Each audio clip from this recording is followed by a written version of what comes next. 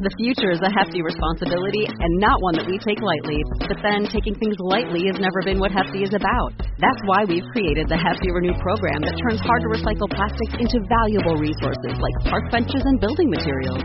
To participate, simply fill up an orange Hefty Renew bag with accepted items, tie it up, and drop it in with your regular recycling. That's it. It's that easy. It's time to rethink recycling with Renew.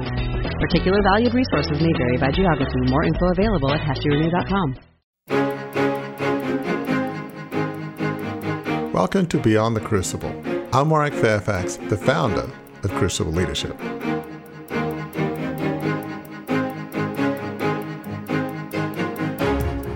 I was questioning myself. Who am I? I know I'm a mother. I have a career, quote unquote. I'm a wife. Who is Yvette? I know that sounds crazy, but I just started asking myself, is there more? Is there more to life, or is this it? And it just sort of began an unraveling.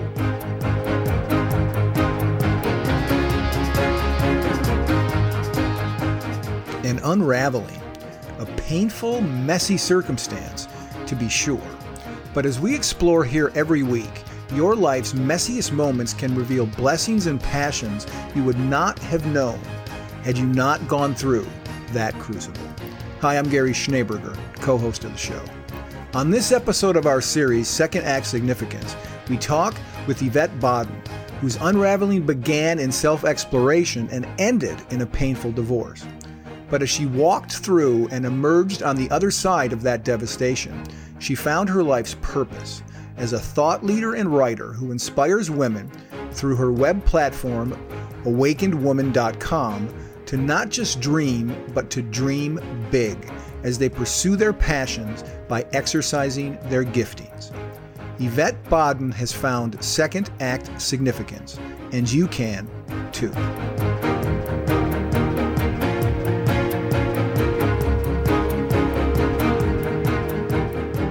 Yvette, thank you so much for being here. I mean, it is truly an honor to have you, so thank you for being here. Thank you for having me here. I'm so excited. This is just such a powerful and much needed conversation. I agree. I mean, as I was reading your website and some of the things you've written, not an eloquent phrase, but I kept going like, wow, amazing. Oh my gosh. It was just like gave me, I mean, we haven't even spoken yet. I, had goosebumps just reading about kind of your philosophy and who you are. So, I love just the concept of awakened woman and your book, A Journey to Becoming the Best Self. I mean, something that everybody can aspire to. So before we get a bit into, obviously you had a sort of a crucible and all, tell us a bit about Yvette Bodden and sort of just family, culture, how you grew up, because I often find the origin story, certainly is in my case, definitely I'm a product of my environment, and we all are to a degree. So just give us a bit of a window of some of the strands that led to who you are now, if you will. Wow.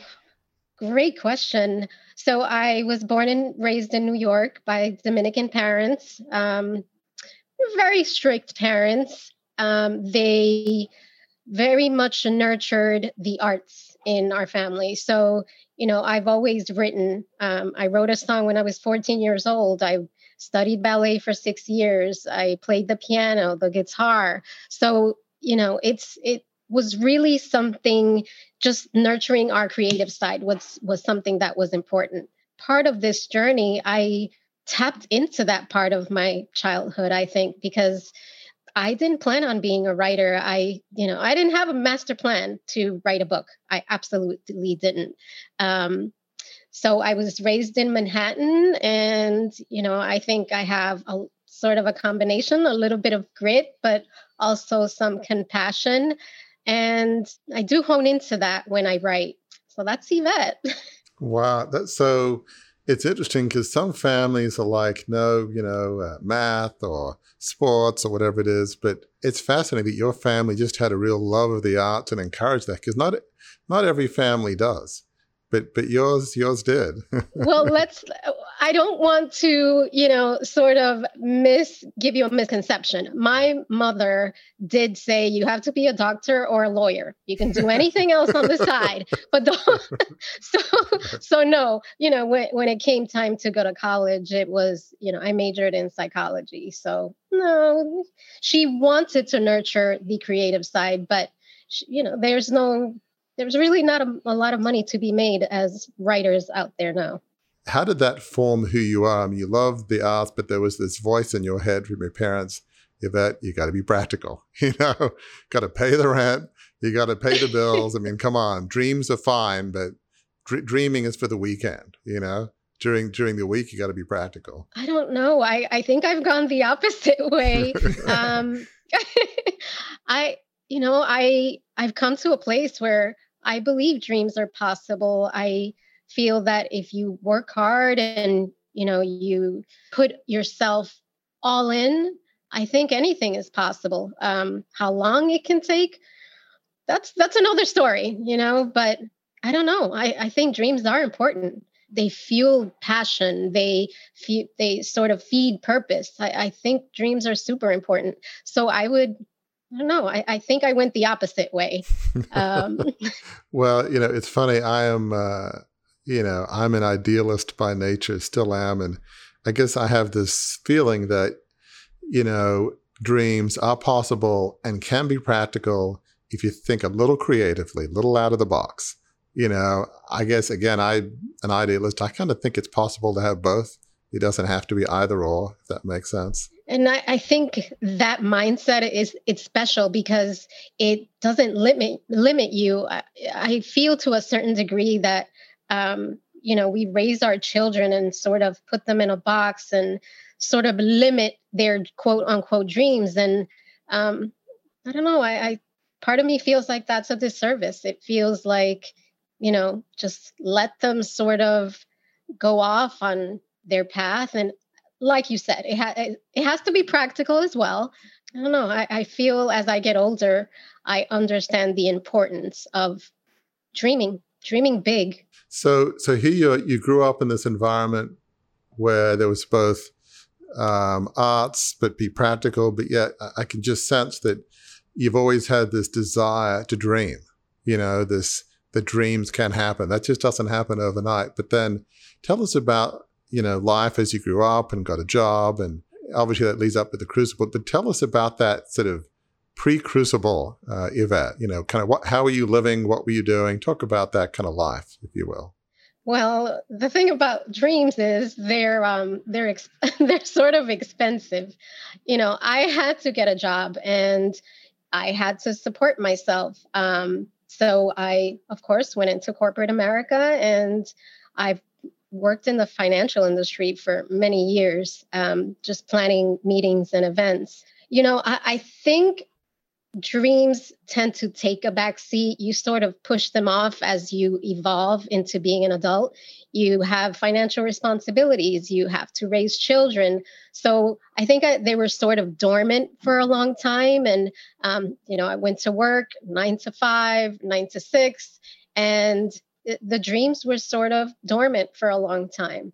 The rat race was something I had to do to come to the place I am today, because I think the way I started thinking about it was that job paid for my dream. So that's why I say dreams are expensive. It would have been impossible to not work. And at the same time, you said when we spoke before we hit record, you said that you always felt a void in that job. You felt like you weren't really making a difference. And we also ask, as we ask all guests to kind of, fill out a questionnaire and say some things so we can ask informed questions. And one of the things you said about quotes, you said that you're a collector of quotes. You actually have a wall of inspiration full of them. And one that stands out speaks to what you're talking about, I think. It's a Maya Angelou quote, and it is, "There is no greater agony than bearing an untold story inside you." As you were living that life, paying the bills to build the dream, did it kind of feel like there was an untold story inside you and that caused a little agony? Oof, that's a really good question. Nope, cannot take credit and say that I felt there was anything special about my story or anything exceptional. I definitely did not walk around, thinking I could write the story and it would make a difference or change a life. No, I didn't think that. But I also think that comes from a large chunk of my life. I felt I wasn't enough. I felt I wasn't worthy of good things. So I think that has also been a factor in, not thinking bigger earlier in life. So no, I definitely did not think I had a story that needed to be heard. And that, in a sense, is so sad because there's many people, many women, I imagine, which I know that's your focus, that probably feel that. You probably represent thousands, if not millions of other people, other women who just go to work and they feel like I'm nothing special. They might even think I'm less than special. I'm like nowhere near that. And so just talk about what life was like for you. You go to work every day and, subway or bus. And what was life like? How did you feel? The only way I can describe it is being the mouse on the wheel. And I think so many people feel that way. It's sort of, have you ever seen Groundhog Day? Mm-hmm. Yeah. You're living the same day over and over again. And I just, I really didn't feel that there was, like you said, anything, special about my journey. So I went to work, I paid my bills, enjoyed the nightlife now and then, but I always say I'm the average Joe. I really am. So it sounds like, you accepted it. Well, it doesn't sound like you were depressed per se. It was like, this is life and I'm just carrying on, right? I mean, that's fair. Exactly. But so it sounds like things are going, and maybe that could have been your life for the next 30, 40, 50 years. Who knows, But then there was a big change. We call it a crucible. Sometimes it feels like hitting a brick wall at 80 miles an hour, what have you. But or more. Yeah. So tell us about that wall that you hit that really was very painful, but changed your life. Well, I was with my ex-husband for almost 10 years. I was, chugging along. I was happy or content, I guess is the word. So I think towards the last, I'd say last year or two of our marriage, and it was post, I had a child. I sort of started feeling, I was questioning myself, who am I? I know I'm a mother. I have a career, quote unquote, I'm a wife. Who is Yvette? I know that sounds crazy, but I just started asking myself, is there more? Is there more to life or is this it? And it just sort of began an unraveling of sorts. And the more questions I asked about myself, I think the more difficult it got for me. And towards the end of the marriage, this journey of finding myself put a lot of space between my husband and I. I was evolving and we were sort of just going in separate ways. And we started living a separate life. And the divorce was imminent. And I started therapy, to figure out why was I feeling this way. It was sort of a nagging that I couldn't let go of. And as I found out more about myself and sort of started peeling the layers of the onion, I don't want to say it destroyed my marriage, but it deteriorated it. And we got separated, and the divorce triggered a serious depression. And that, between the divorce and the depression, my life was turned upside down. And I felt like I was walking around, sort of just lost. I felt lost. I mean, as you're describing this is so, I can't adequately describe it. Sad does not seem to be the right word. I mean, just heart-wrenching, because here you are, you're evolving, you're trying to find yourself. It's like, who is Yvette? I mean, I think of this quote by Thoreau. It's like, people live lives of quiet desperation. they're not yelling and screaming. It's just this low grade. I mean, before things got really bad, low grade depression, low grade, is this all there is? And, oh, well, time to do the laundry, time to go to work, time to cook dinner, time to whatever it is. Maybe I'll go to a movie with some friends and then back to the treadmill. And you just keep going and going. And, it's just, but there was something amidst the rock or the crust of this is life, just almost like lava wanting to break through. It's like, life is more than this. There was almost like this deep inner part of Yvette that's trying to break through. And that was causing some pain. Whenever we evolved, especially from a sense of, hey, it's a bad analogy, but hey, I'm living my life as a caterpillar, but maybe I could be a butterfly. Well, that's probably, I don't know what it's like. I love that. I don't know what it's like to go from being a butterfly from a caterpillar to a butterfly. Maybe it's painful. I don't know. I mean, we obviously can't ask them, but maybe it is. I don't know. But for humans, it's typically painful, those changes. I mean, rarely are they growing not. Pains, right? Yeah, well, right. I mean, obviously you're a mother. I'm blessed to have 3 adult kids. Children are a blessing, but the process of, that happening is painful, but there's a blessing in there. And obviously any mother would say it was agony, but I don't really get a second off because I wouldn't have my beautiful children, right? Right. So it's so sad that you'd like to think your partner, husband, wife would be supportive. And again, we don't need to get into details, but it's sad when that doesn't happen. And by you being more Yvette, that somehow triggers the breakup of a marriage. I mean, that's just devastatingly sad. Again, I'm not asking for more details, but do you know what I mean? Just, that's so sad, It is, but, I find a lot of couples sort of, evolve in their marriage or relationship over time. And, it's really hard to sort of meet this new person, quote unquote, right, and feel like, wow, this is not the person I married. I'm not sure you're right for me. So as you evolve, you hopefully evolve together. But, I think in most cases, I'm not sure that is true. So I do understand it. And, I appreciate him because he was the same person, when I met him and the day that actually still until today, he's the same person.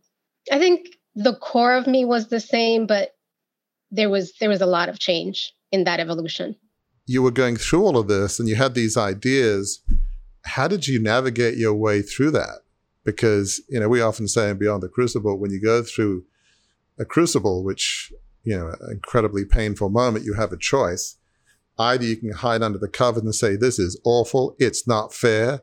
Why should my marriage break up just because I'm just being more me? That's not fair.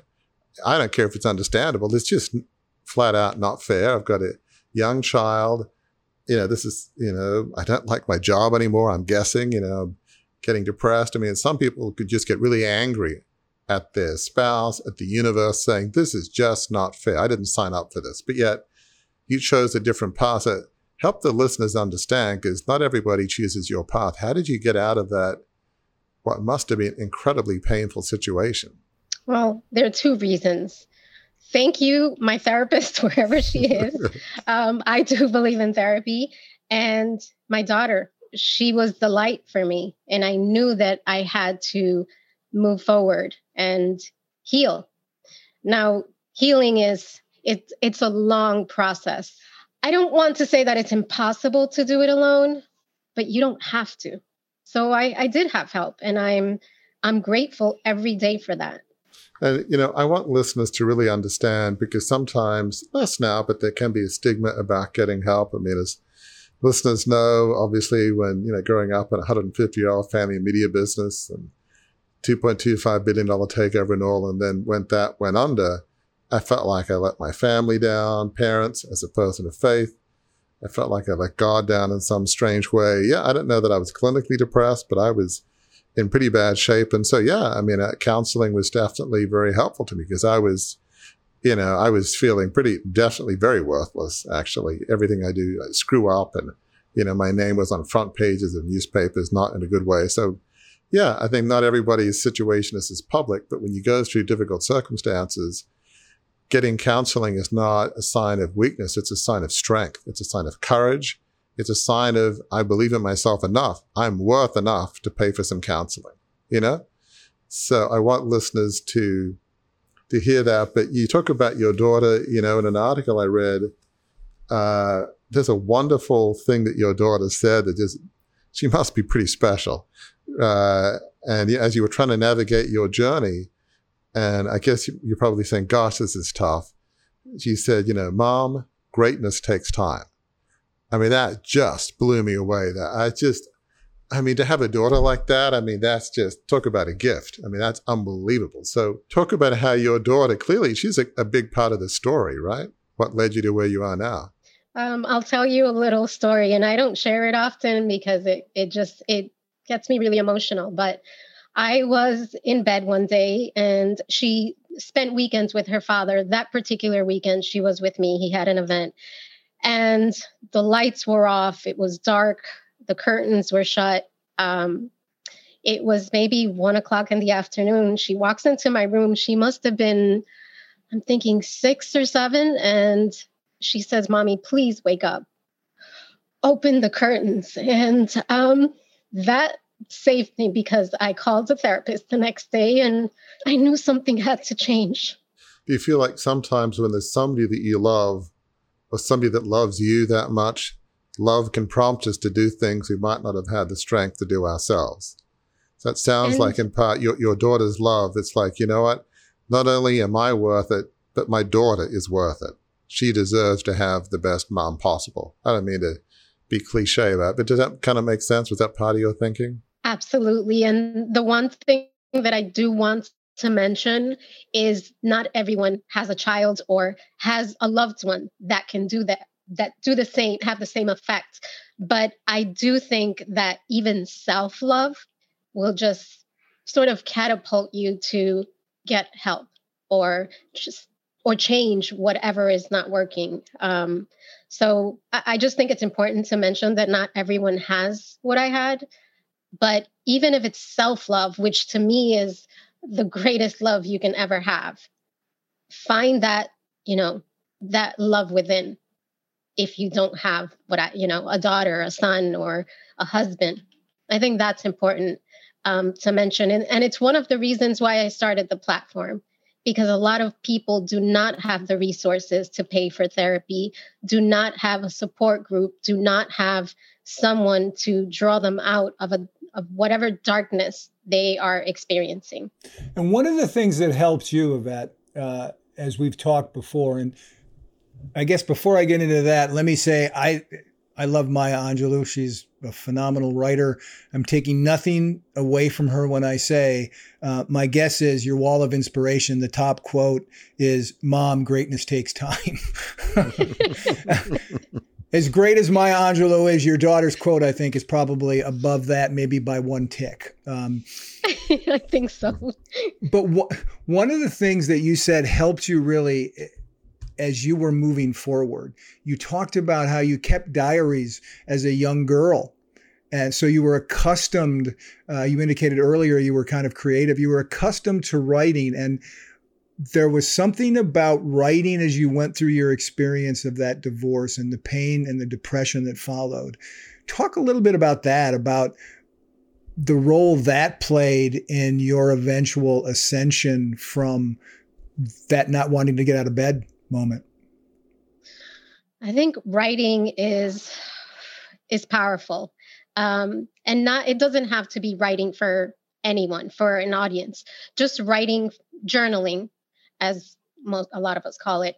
Journals are the only place where you can, I call it vomiting on a page, but where you can sort of let everything out. There's no judgment. There's no, sort of talk back. It's just you and that pen, you and that paper, or you and your computer, just sort of talking about all those things that you can't say out loud, because I think we all have things that we can't say out loud. We can't share with anyone else. And a journal is sort of your sacred, it's just you and and that piece of paper, your thoughts, your dreams, your wishes, your pain, everything that you're feeling, it's cathartic. It helps in the healing process. Yeah, this is why I thought I'd be saying "wow" every 2 seconds on this podcast. So forgive me, but I so agree and believe. I mean, I think all three of us here are writers, and I've gone through periods of my life and my newspaper days where I was journaling all the time, and it was, it was extremely painful. But yeah, for me, I mean, I'm a person of faith, and so when I journal, I feel like not only do I write down my frustrations, I feel like I hear like this inner voice. Now, for some, it may be their true selves. For me, and this sounds a little weird, it may feel like God or some higher power, but whatever it is, I feel like, because sometimes I'll be writing things down saying, I think this is true, but this doesn't make sense, or I don't know that this is me or not my conscious me. It's like the true inner me. It sounds a bit like metaphysical, but I've found sometimes when I've journaled, I've found some deep inner truth and almost tranquility of the soul that I wouldn't have any other ways. I don't know if any of that makes sense at all. It all makes sense. It's funny because when I'm asked about the book, I am not lying to you when I tell you the book wrote me. It was something bigger than me. And I know it sounds a little, cuckoo, but it literally was sort of someone else taking the reins, and I'm the messenger. So no, everything you're saying I connected with it because that's exactly how I feel. So you're in this place where you're coming out of an incredibly painful circumstance, and journaling sounds like a key medium. Connect sort of journaling to how your mission evolved. It's like rather than just, working in the finance world and meetings and events, you evolved, your life evolved. So how did the journaling connect that to where you are now? Because it sounds like there was an evolution of understanding who you were, and then what does that mean for you day to day? What's your mission and purpose in the world? And put into the context of our series, right? Second act significance. First act, there's the job that you feel disconnected from, not really satisfied by. I think you said at one point it was just a job. Then you go through this painful crucible. Now maybe as you're journaling and you're kind of getting your mojo back, maybe that's intermission, and you're about to launch the second act. So to Warwick's point, how did that intermission, that journaling, that taking time to breathe, how did that launch you into your second act? I'm not sure I'm answering correctly, but the journaling sort of helped me connect with, I guess, the writer. And I had something to say. I had a message.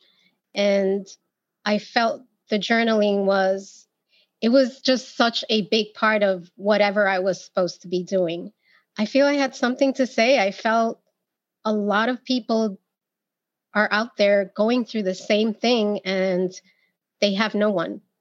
And I felt that I needed to put this message out there in hopes of helping others. So when you say the message, how would you describe that message as it was forming? What's the message that you felt like people, and especially other women, needed to hear? I say the core of the message is you can fall 100 times, but you can rise up. I know it sounds simple, but I wanted to inspire that fight in other women. I feel that my writing is doing that. And when I get messages from women in Africa and other parts of the world, saying, you planted a seed, thank you for sharing your story. The same thing happened to me, and I feel like I can get past it. I know I'm doing something right. I've got to interject just as the co-host here to say, this is one of the reasons why when we were going through some of the things we read about you, some of the things you and I talked about, I was amazed myself. I said wow a few times because I'm like, Yvette and Warwick are sort of the same person in some ways. And if you happen to be like watching on YouTube, you can look at them. They don't look like they're the same person. But some of the words, honestly, seriously, some of the ways that you describe your journey back, that you can fall, 1,000 times as long as you get back up, is the same thing that Warwick has talked about. Warwick just put a book out in the fall of his experiences. And his goal for that wasn't to just get it off his chest. His goal for that was to help other people. So you guys, I just want to make sure listeners catch that. This is further proof of what we talk about on the show all the time. The circumstances of your crucible may be different from the guy down the street or the gal down the street, but the emotions are so much the same. Listen to how Warwick has described his crucible of losing the family media dynasty at a cost of, he loves when I say this, $2.25 billion.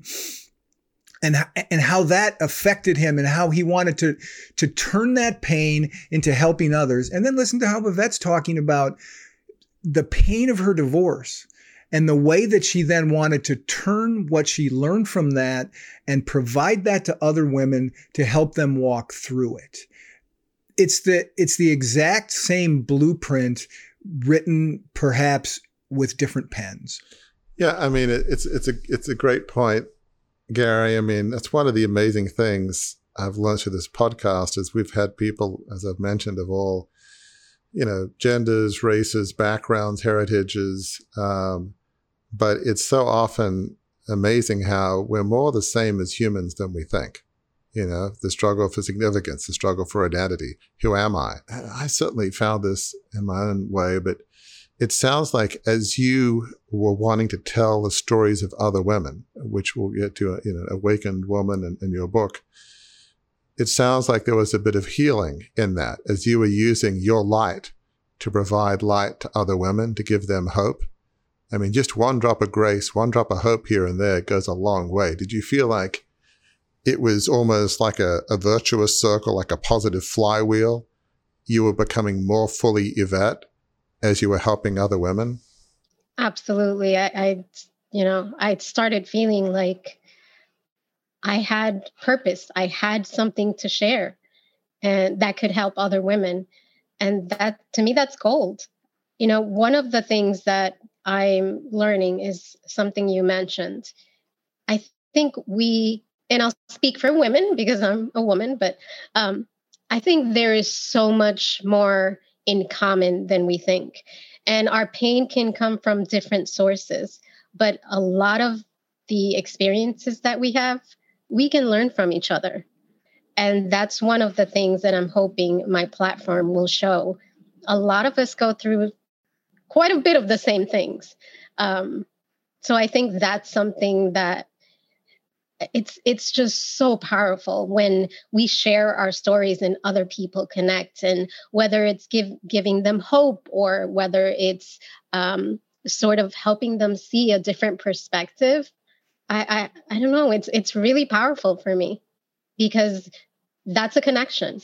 That's life. That is, I don't know. It's so amazing and it's so beautiful when I can give that gift, because I do think it's a gift. So let's talk a bit about the book, because we haven't really gotten there yet.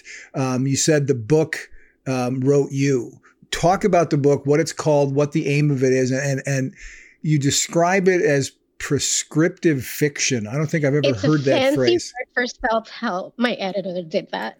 Oh, I've never heard it, and I've written a couple of books, and I've never heard prescriptive fiction. So explain to listeners a little bit about what your book is about, what it accomplishes, what your goal in writing it was. So first of all, it's a journey to becoming the best self, and it's part self-help, part memoir. I talk about the time before divorce and then post-divorce. So I call it, it's sort of two parts. And my second act is my awakening. And I talk about very tough details in the book. When I went through the depression, it was a dark time, and I wanted to make sure that readers understood the darkness that I was going through. I give some tips about, coming out of depression, how I did it. talk about dating a little bit after divorce, talk about some of the financial aspects that we never think about when we get married. It's a contract. It's a contract. And I think we tend to romanticize it and forget that there is a financial aspect. So I do get into that a little bit. And my goal in writing the book was bringing the reader into my experience as much as possible. And that took a lot of detail. It was very painful to write, but it was the only way to write it so people could understand what the pain was and what it meant to come out of that pain. And, towards the end, I talk about the birth of the Awakened Woman platform. Wow. So when you think about the book, what would you say are 2 or the 3 most important things that readers really need to take away? Ooh, that's a good question. I like how you say that when we ask questions. That's like the third time you said that. So I'm feeling. So we need to put this in a show role, Warwick, about how good we are as questioners. Well, they're very well thought out questions, and I can honestly say a lot of them I've never gotten before. So, thank you. The first thing I want readers to take from it is there is light after dark. You can start over. Let me see if I could explain it. When a lot of us, I know for me as a woman, when we go through a divorce, we see it as something that's, awful and painful. And I don't know. So you sort of feel like your life has ended. And I want women to understand that divorce is not the end of you. It's a beginning. It's another chance to start over and figure out who you are. And I'm not saying it's a positive thing, but if you look at it that way, it can be. I think it can be. And the third thing I would say, it's never too late to start something new. Never too late, never too old.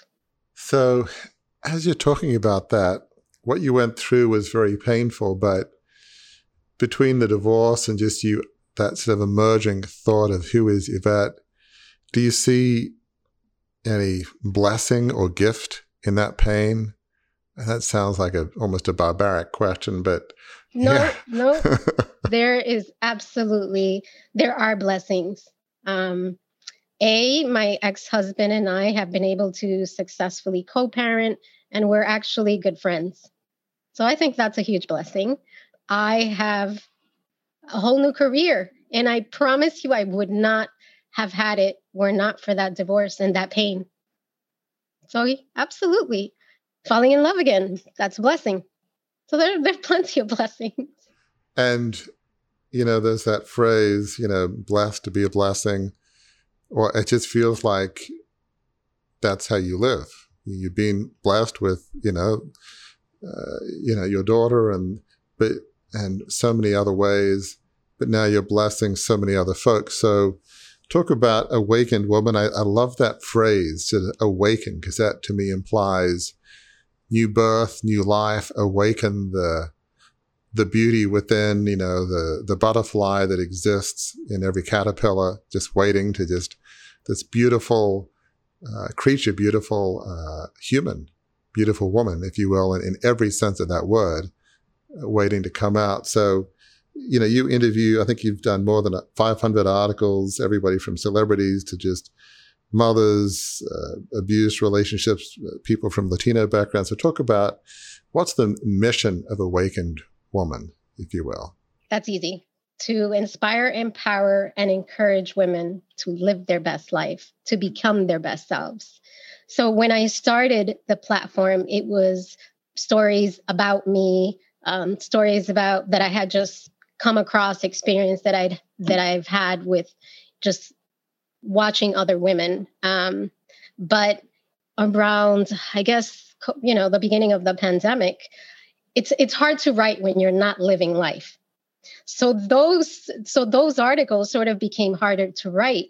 And I thought about how I always talk about how as women, we share many experiences. So I started reaching out to celebrities because I think, American society, I think we sort of put celebrities and people of affluent lifestyles, we sort of put them on a pedestal, and they're human just like we are. So I wanted to start sort of interviewing some women that, we've seen on TV, CEOs, authors that we think of as, wow, have the perfect life. And the special thing about each interview is that every woman has shared something personal about her journey. It has nothing to do, with the promotion of of their careers. It's about them as a woman. And I think that makes it very special, because when you read the interviews, you feel like, wow, that's something that I felt. That's something that I've experienced. And you sort of see the human side. And that's what I want. I think it's an awesome way to connect just people by showing that humanity, because, we see them on TV and they may have millions in their bank accounts, but they're still human. They're just like you and I, except that, we're not on TV or we're not millionaires. But I think it's really special. I spoke to one woman, she's an actress, and I can't tell the name because I haven't released it yet, but we talked about the feeling of not being enough. And it was a very personal conversation. And she talked about, how she gets these great roles, she gets this great life, but she still feels like she's not enough. And that's what I want the readers to see. I mean, that is so profound what you're saying, Yvette, that all humans, I think, really struggle with this sense of, am I enough? And I would imagine all women, and some maybe mask it more than others, but even so-called successful people, I mean, their lives aren't always easy. You look at Hollywood, how many happy marriages are there in Hollywood? It almost feels like that's the exception. Maybe that just mirrors the rest of American culture or the rest of world culture. I don't know, but sometimes it almost seems to be worse, whether it's divorce, substance abuse. I mean, it's just like things happen like that. I mean, if you feel enough, I mean, it's not that you won't get divorced, maybe less some of the other things, but I guess the point is there's pain everywhere, even amongst the successful. And we don't realize that. And then it makes these women seem human to other women. It's like, gosh, I guess their life isn't perfect. It seems so good, but it's like, maybe, gosh, wow, that's painful. But we talk about self-love. I just interviewed an actress. She's on a current show on ABC. We talked about her self-love journey and how when she was younger, she had, was in an abusive relationship, and, her divorce and the effect that divorce had on her life and on this journey of self-love. And you sort of feel like, wow, we aren't that different. And it's one of my favorite interviews. Wow. Let's put a pin in that idea of the journey to self-love, because I have a question for you on that. But we've reached a part of the show where I normally say something like, the captain's turned down the fasten seatbelt signs, we have to land the plane soon. But since we're all journalists here, we're all writers here, I'm going to say that it's almost time. And Yvette, you may be too young to even know this, but there used to be in journalism, there may still be, I don't know, I've been out of it a while, but in my 20 years there, when you ended a story, you did -30-. That was how you ended the story. At the bottom of the story, -30- was the end. So we're getting to the point that we're going to have to put the -30- on this, but we're not there yet. I'd be remiss before I went and asked my last question, Yvette, if I didn't give you the chance to tell listeners how they can find Awakened Woman online and learn more about you. How can they do that? Absolutely. They can visit awakened-woman.com. Well, that's very simple. awakened-woman.com. One thing I want to say to you, Yvette, as we do begin to wrap before Warwick asks another question or two, is I was in journalism, as I said, for 20 years, 10 years of that as an editor. And one of the things I'm able to do, I can just tell when someone's a good interviewer, a good journalist, and I can tell you are. And here's how I can tell that.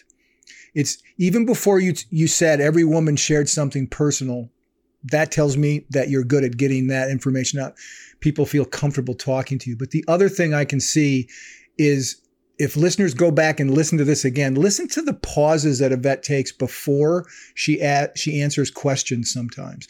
One of the greatest tools in being a good interviewer is learning how to leverage silence.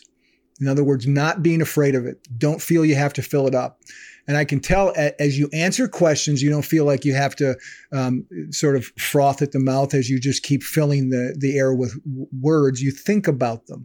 As a questioner, I can tell that about you. As an old editor, I can tell that that's the way that you ask questions as well. And that makes you, I can tell, based on what you get people to say, a good journalist. So as someone who loves journalism, I applaud you for being a good one.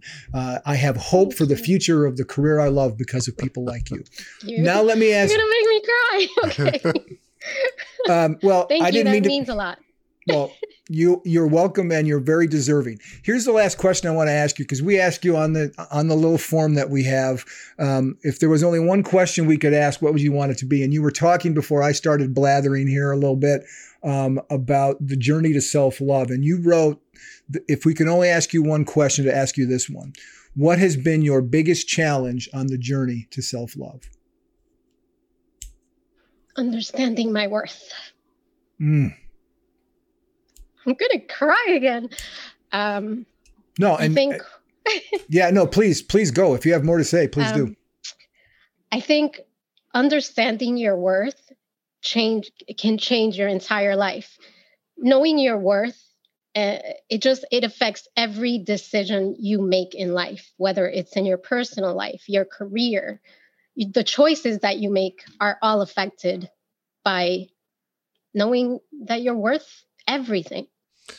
I mean, that is so profoundly true. I mean, I believe, I guess from my perspective, every human being is worthy of love. Every human being is worth something. Again, my faith perspective, and I think probably a lot of other religious perspectives, teach that God loves us not because of what we do, just because of who we are. There's nothing we can do or need to do to earn God's love, at least from my philosophical and spiritual paradigm. So, but however you get there, just that sense that every human being, every woman, obviously that's your focus, every human, every woman has inherent worth. You know, she starts out beautiful and will always be beautiful in her soul and spirit, whether she's 2 or 92. It does not matter. Every human, every woman has worth. You know, as we kind of sum up here, there's a comment somebody said about you that, again, we're only just getting to know each other, but I think is obviously true. It says that she, referring to you, writes with endless empathy. I don't know. If I was writing it, I'd probably say unending empathy. I'd probably phrase it that way, but same thing.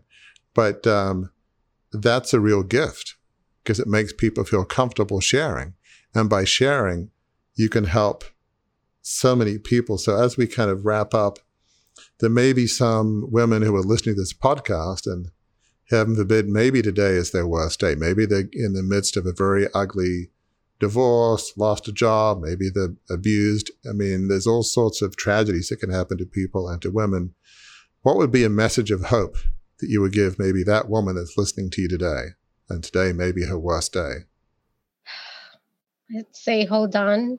Tomorrow is a new day and everything can change. But it's going to take you to change whatever it is that's bringing that pain. Every day you wake up, you get a chance to start over. I guess that's the best way to put it. Well, I've been in the communications business long enough, listener, to know when the last word on a subject's been spoken, and Yvette has spoken the last word on this subject. And what she just laid out and what she just said is a recipe, is a blueprint, is a guideline for how you start a second act. And what she's talked about in the previous 45, 50 minutes of the show is how you develop significance in that second act. She has done that very thing. And until the next time we're together, listener, do remember what we've just talked about here, that your crucible experiences we know are painful. We know that they can knock the wind out of your sails and change the trajectory of your life. Go back, listen to Yvette tell her story. It changed the trajectory of her life. But she didn't stay knocked off balance. She found her balance. She found her worth. She pressed into how she could live her life of significance by helping others. And that has led her to a place right now where she is living life on purpose in service to others. And that is what we call at Crucible Leadership and Beyond the Crucible, a life of significance.